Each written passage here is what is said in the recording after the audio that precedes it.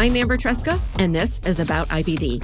I'm a medical writer and patient educator who lives with a J-pouch due to ulcerative colitis. It's my mission to educate people living with Crohn's disease or ulcerative colitis about their disease and to bring awareness to the patient journey. Welcome to episode 130. Unfortunately, IBD is sometimes diagnosed in young children. The term for this is very early onset IBD, or VEO IBD.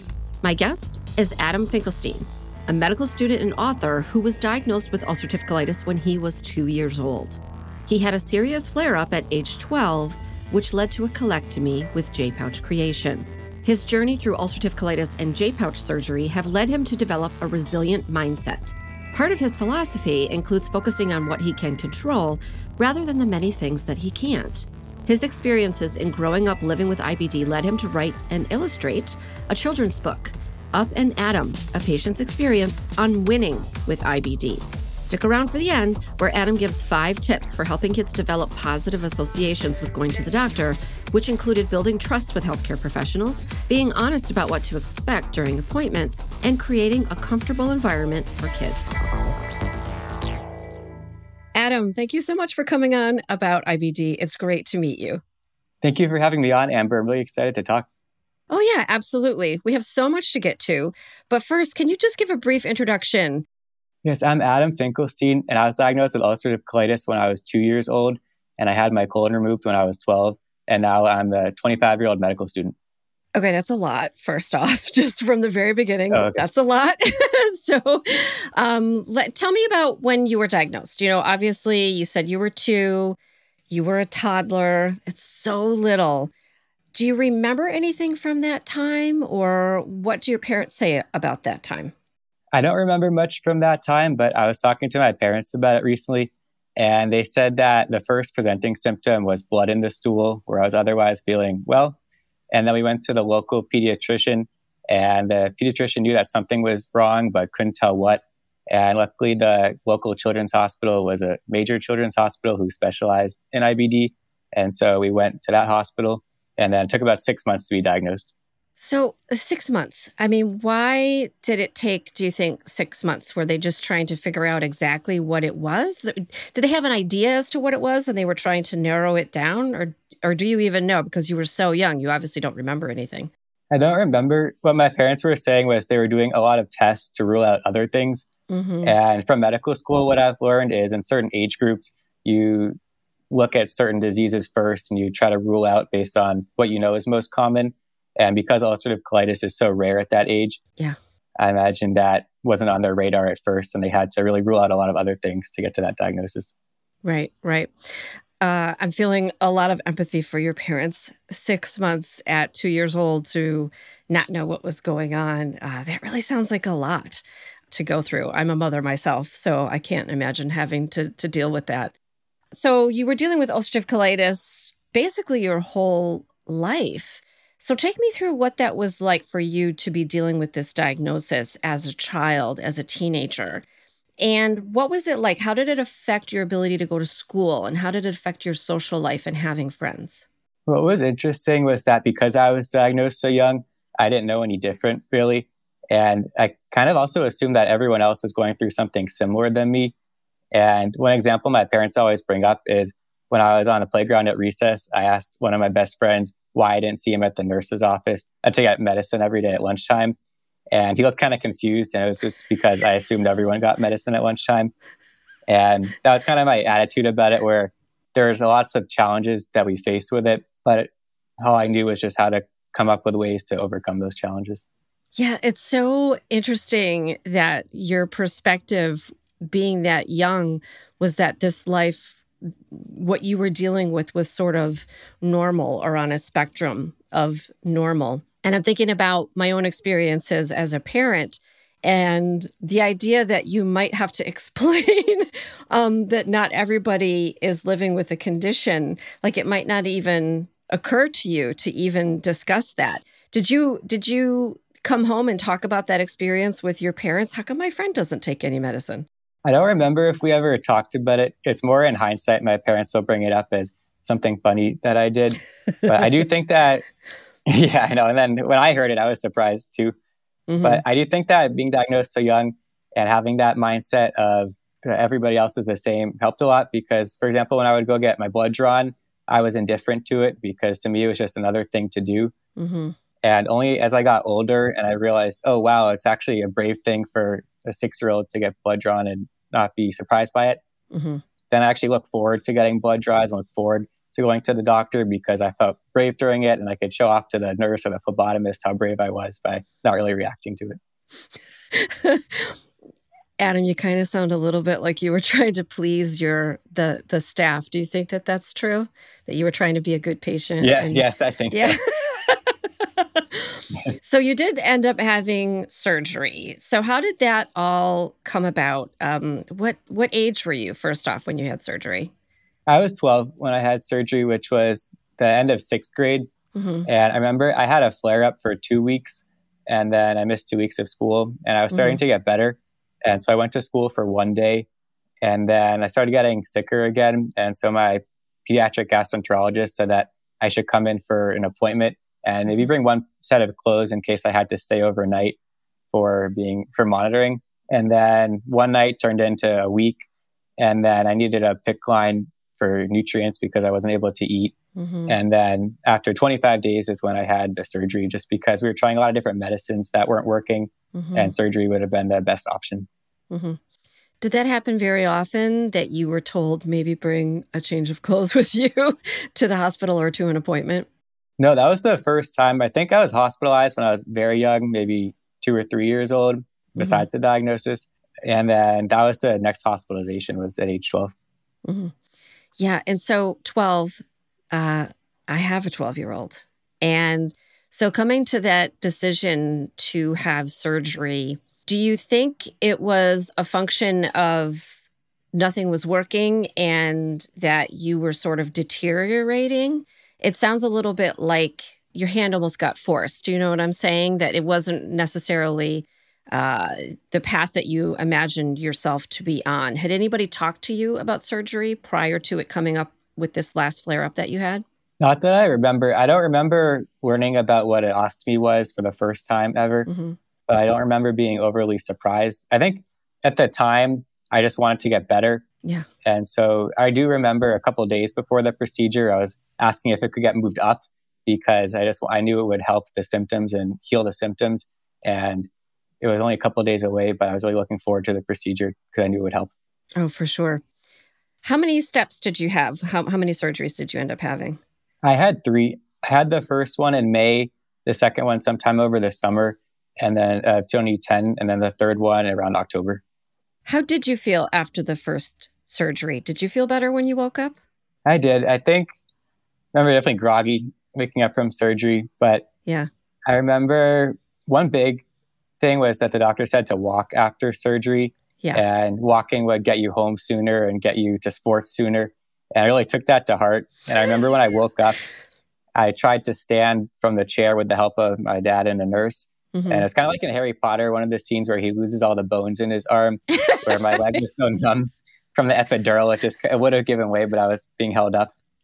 But I really wanted to walk. So then I asked the pain team to come and change the epidural, either positioning or dosage. And so then I was able to walk after that. And kind of all the little things like that really made a big difference in the recovery, and just having the right attitude about it, I think got me home sooner. The middle surgery was the, I think, weirdest going into it. Yeah. Because the first one, you're sick going into it and you come out healthy. And the third one, you go into it with an ostomy and then you come out without one. And the second one, you're kind of going into it healthy with an ostomy and you come out healthy with an ostomy. But you just have to think about kind of it's just one step in the progression, and then the takedown will happen at some point. Right. It's kind of a lot. And I always describe it to people after my colectomy, like waking up and feeling better. And it's really wild to think about that you could go through surgery and have a colectomy and wake up feeling better than when you went into the surgery. It's a really bizarre situation, but when your colon is making you that sick, that is how you wake up. And I find it so interesting that you were directing your care at 12 years old, that you were telling people, but also that's really amazing. You knew what you wanted, you knew what you needed, and you communicated that to everybody. Like, Have you thought about it in that way, that that's what you were actually doing? Yes, I guess in hindsight, I didn't realize it at the time. Hmm. But I guess on reflection, one thing I realized is that when you're sick or when you're dealing with really any challenge, medical or not, there's things that you can act on and things that you can't act on. And for the things that you can act on, you have to do your best. But if you can't do anything about it, then you have to make the best of it. And I think that was the strategy that I had then and then with challenges I face now.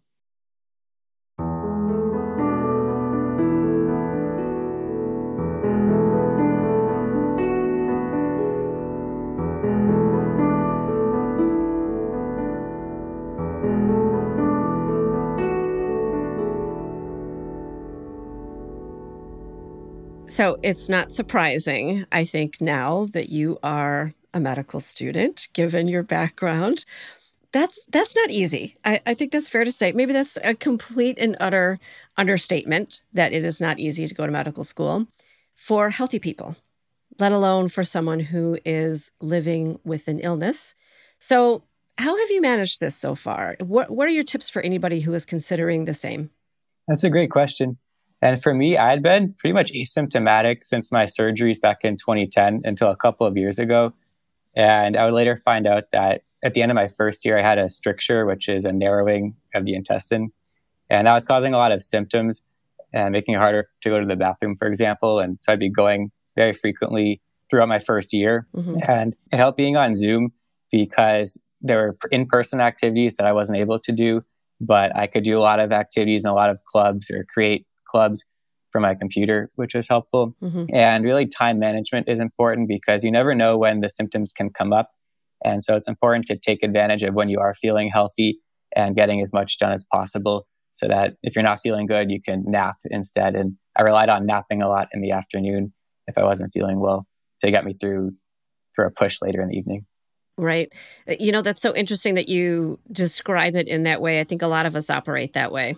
I know for myself, that is absolutely what I have to do because I freelance. So I definitely need to always be a day ahead of everything because I never know if I'm going to wake up one day and just not be doing well. But it just seems like in medical school, like I just can't imagine managing all of that and trying to be one step ahead all of the time.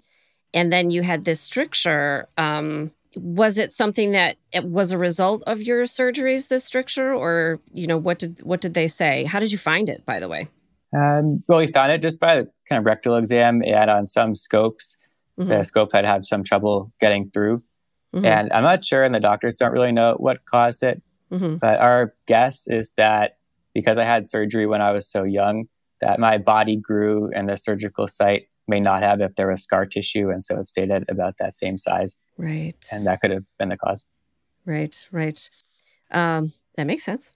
Do you ever think about that, about the idea that you had surgery when you were young? And I don't know what the universe is of ages on people having surgery, but I would say from my own experience, I've only met a couple of people that had J pouch surgery when they were teens or younger. Do you ever think about the longevity of your pouch and how things might change as you get older?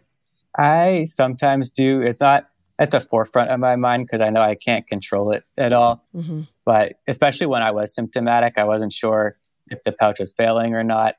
And so we were trying a lot of different medicines and they weren't working. And it seemed like dilating the stricture was the very last step before potentially a surgical consultation. Hmm. And so that was something that was I was thinking about.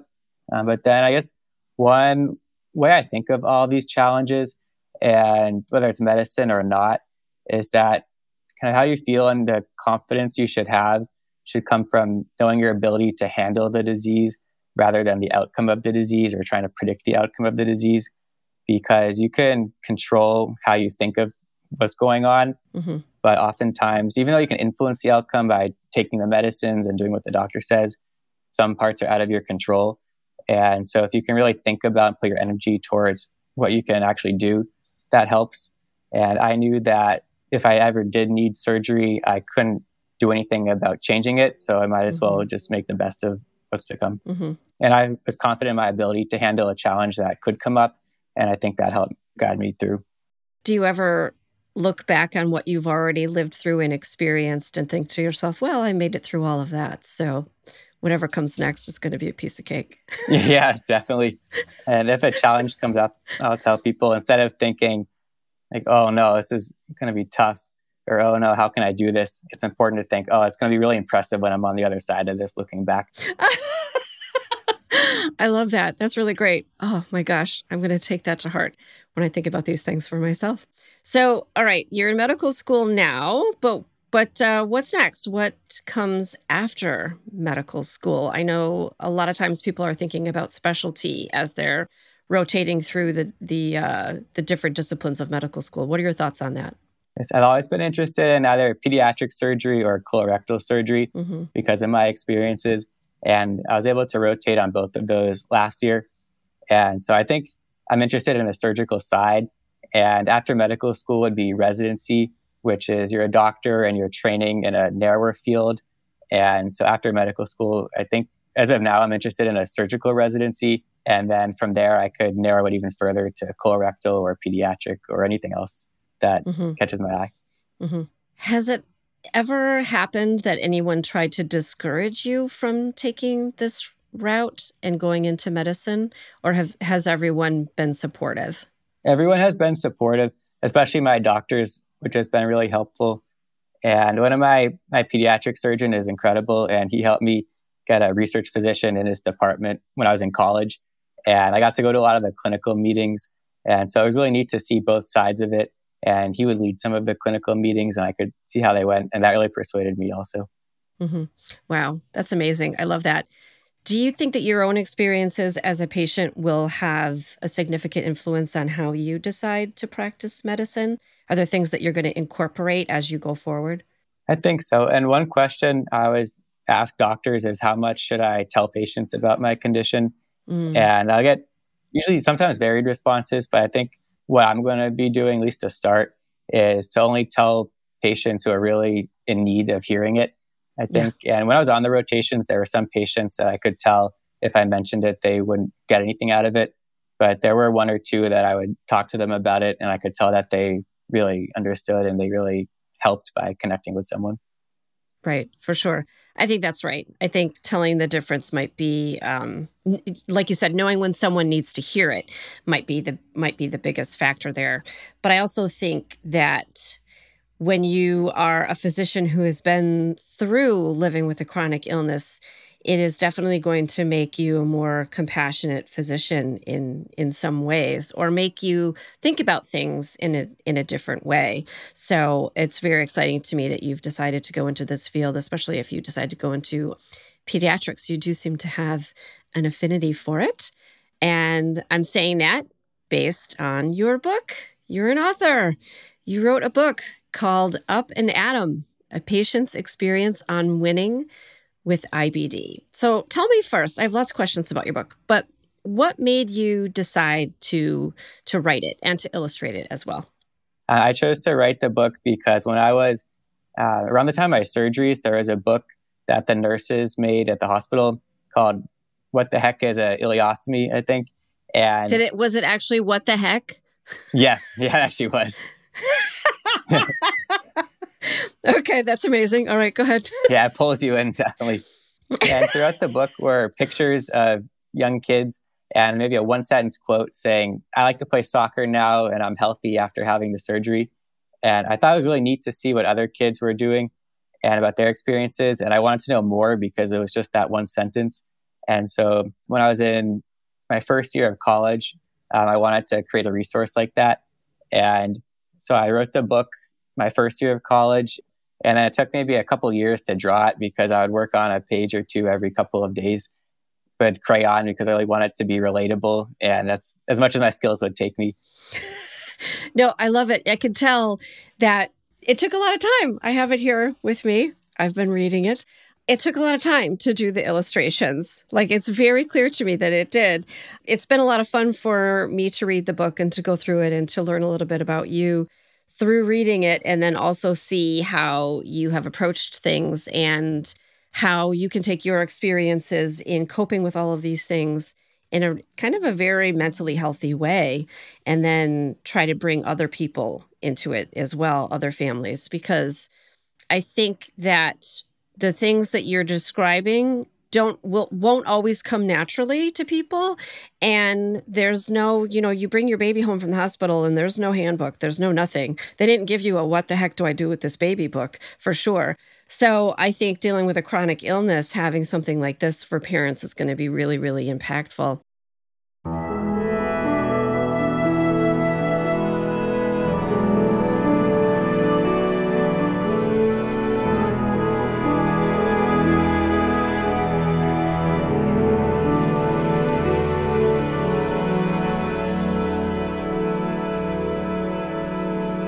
I love the way that your parents approached treating your illness. And so you actually have come up with 5 tips, 5 tenets for helping kids develop positive associations for going to the doctor. I think this is going to be really impactful for kids with chronic illness, but I think actually it's just good for any kid, because you do have to go to the doctor sometimes. And guess what? They give you injections and other things, and it is not the most fun. And so they end up not wanting to go to the doctor, and I don't blame them. So I wonder, Adam, if you would take me through your 5 tips for helping kids develop positive associations with going to the doctor. Let's start with tip number 1. What's tip number 1? Great. Tip number 1 is listening to your favorite music or radio on the way to the hospital. And I would always have doctor's appointments on Tuesday mornings, and I got to go to school a little bit later. I got to listen to my favorite music on the radio. And so that was always something I would look forward to, just a little break. Tip number 2 was having a favorite snack or meal after going to the doctor. In my case, the hospital had a bakery where I loved their chocolate chip cookies. And so I would always associate the doctor with these cookies, and I knew what was coming whenever I would go. Number 3 is to visit the cool parts of the hospital, where oftentimes children's hospitals will have a lot of cool artwork or machines, where my hospital had what's called a Rube Goldberg, or like a ball machine where there's balls flowing through this big structure and making lots of noise. And I would always like to look at it and watch. Or it had a big fish tank also, which I would watch the fishes. And when I go back to the hospital when I'm older, I can hear little kids yelling, "I can see Nemo," because there's clownfish in the tank. Of course there is, yeah. Yeah, of course there is. What a coincidence. And there's sports jerseys, so I like to watch those. The next tip, number 4, is reminding kids of how brave they are. Mm-hmm. And it's a lot to deal with. And sometimes kids might not realize how much they're going through and how much or how brave they actually are in facing it. And so just that positive reinforcement of you are doing a great job and you should be proud about how you're facing it really is important. And then the last tip is to form trusted and close relationships with physicians. And I wanted to go to the doctor to see my doctor and to talk to my doctor because I knew I'd be listened to and I knew that he really cared about what was going on. And I never associated going to the hospital with being sick, but I'd always associate going to the hospital with an opportunity to feel better. And I think that was really important because the doctor was very comforting. Mm-hmm. And he also had a toy that he would give me after every session. So that was helpful too. It was just a party from beginning to end going to the going to the doctor, going to the hospital for you. Exactly. Do you think your parents played a role in this as well? Like, how did your parents, I know they were the ones that were, turning on the favorite music. They were the ones taking you for a cookie or maybe other things afterward. How did they approach things? Were they showing you like a positive attitude when you were on the way? Like, I imagine that this was very intentional for them. Have they described the process for you at all? They haven't described it, but I think they kind of normalized what we were doing, where I never really thought anything of it because they were always there and supportive. And one big scene in the book is when I was in elementary school, I'd be stuck on the toilet during flare-ups. Mm-hmm. And instead of just sitting there by myself, my dad would go by the door and we would tell stories about superhero animals, and that would pass the time. And then one time when I was out for a couple of weeks, my classmates were learning about multiplication and addition. And so he said, "Oh, instead of telling stories, why don't we do some math? I'll give you some problems and teach you how to do them." And so I learned how to do that type of math because he was there to help. And my mom would be the ones to take me to all the appointments. And she'd really advocate for me if there were any questions with the doctors. And just seeing how they're committed they both were was very helpful. Mm-hmm. Yeah, that's amazing. So you learned your multiplication tables while you were on the toilet, essentially. Yeah, pretty much. Oh, that's very funny.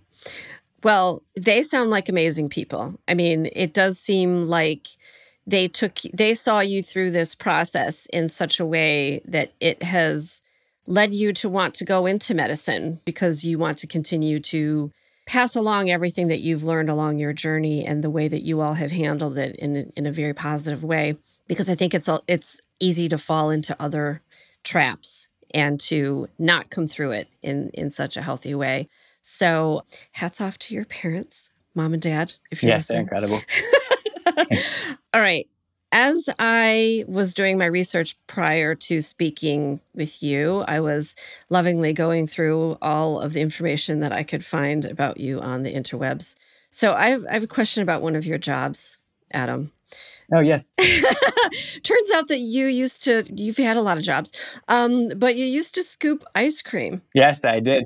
Like, first of all, scooping ice cream, having any kind of a service job when you're living with an IBD, I think is a little difficult for a variety of reasons. But I'm wondering, do you have any stories about that job? Is there anything that you can tell me about it? What was it like to scoop ice cream? Although I imagine it's not that bad because you're giving people ice cream. So how bad could that be, right? But tell me a little bit about that job. Oh, yeah, it was a lot of fun. It was in New England. And so even in the winter when it's snowing outside, the line's still out the door. Yeah. And so it was really fun with the customers and seeing the kids after school come in. There's a lot of good flavors. Also, like Green Monster was the mint flavor, mint with Oreo and fudge. I remember that was a good one. And so it was a really good time working at this store and working with friends. I live in New England. So yes, even when it is cold out, we still go for ice cream. So tell me, where can folks find Up and Adam? Where can we get this book? Yes, the book is on the Barnes & Noble website. And you can go to it on the website by searching my name, Adam Finkelstein. And then I think you can also search Up and Adam. And all the profits from the book are donated to IBD organizations. That is amazing. I want to thank you so much for putting all of this together. And you're right. There's not a lot of books out there for kids, and especially kids who are living with IBD.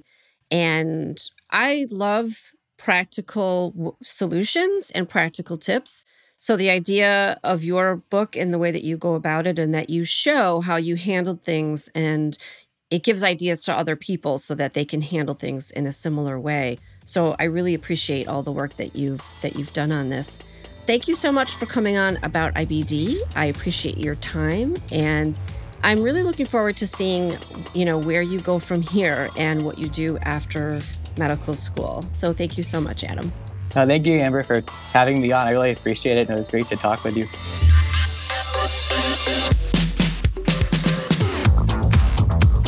Hey, super listener.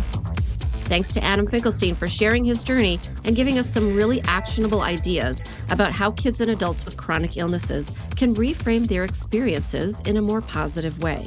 You can find Up and Adam, a patient's experience on winning with IBD, at Barnes & Noble. I will put the link to order the book in the show notes. And remember, profit from the sales of Up and Adam will support IBD organizations. If you're looking to get in touch with Adam because, for instance, you'd like to offer his book in your hospital or clinic, I'll put his email in the show notes. Links to a written transcript, everyone's social media handles, and more information on the topics we discussed is in the show notes and on my episode 130 page on aboutibd.com. You can follow me, Amber Tresca, across all social media as About IBD. Thanks for listening. And remember, until next time, I want you to know more about IBD. About IBD is a production of Mal and Tal Enterprises. It is written, produced, and directed by me, Amber Tresca. Mix and sound design is by Mac Cooney. Theme music is from Cooney Studio.